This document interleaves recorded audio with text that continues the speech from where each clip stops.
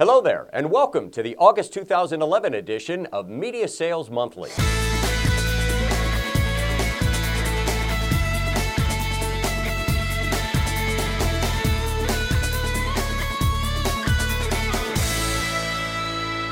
The economy continues to improve, but slowly, maybe much more slowly than many imagined.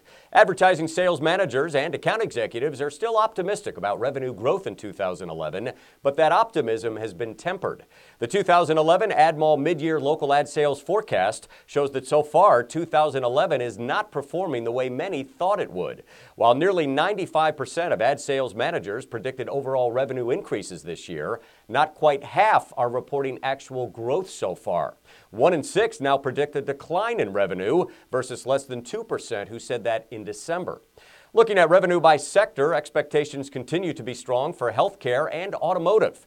With the still struggling housing market, expectations for the real estate market have dropped sharply. On the plus side, managers and account executives alike say it's now easier to sell online and digital advertising.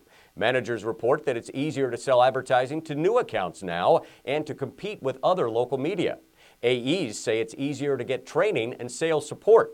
While expectations do seem to be lower across the board so far this year, it's worth noting that 2/3 of managers and AEs still predict increased revenue over 2010.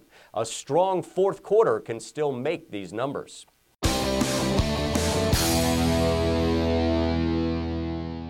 With summer winding down, college football fans across the country prepare for another season supporting their team. In addition to watching and attending sporting events, these fans love playing fantasy sports and tailgating before the game. They're big consumers of media. 38% watch 3 to 5 hours of TV per day. A quarter watch more than 5 hours per day.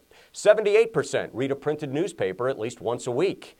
Nearly half spend more than 3 hours per day online, and 80% participate on social networks. This is a great audience for local advertisers. 2/3 prefer to buy from a locally owned store, and 97% have favorite stores where they usually shop. So grabbing this loyal audience could be very profitable. Get more ad opportunities on your smartphone with the Media Sales mobile app.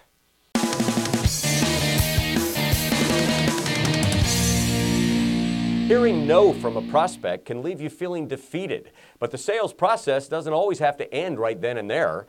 By carefully choosing your words and approach, you can actually pique enough interest to make the sale, or at least get the prospect to engage with you a bit longer.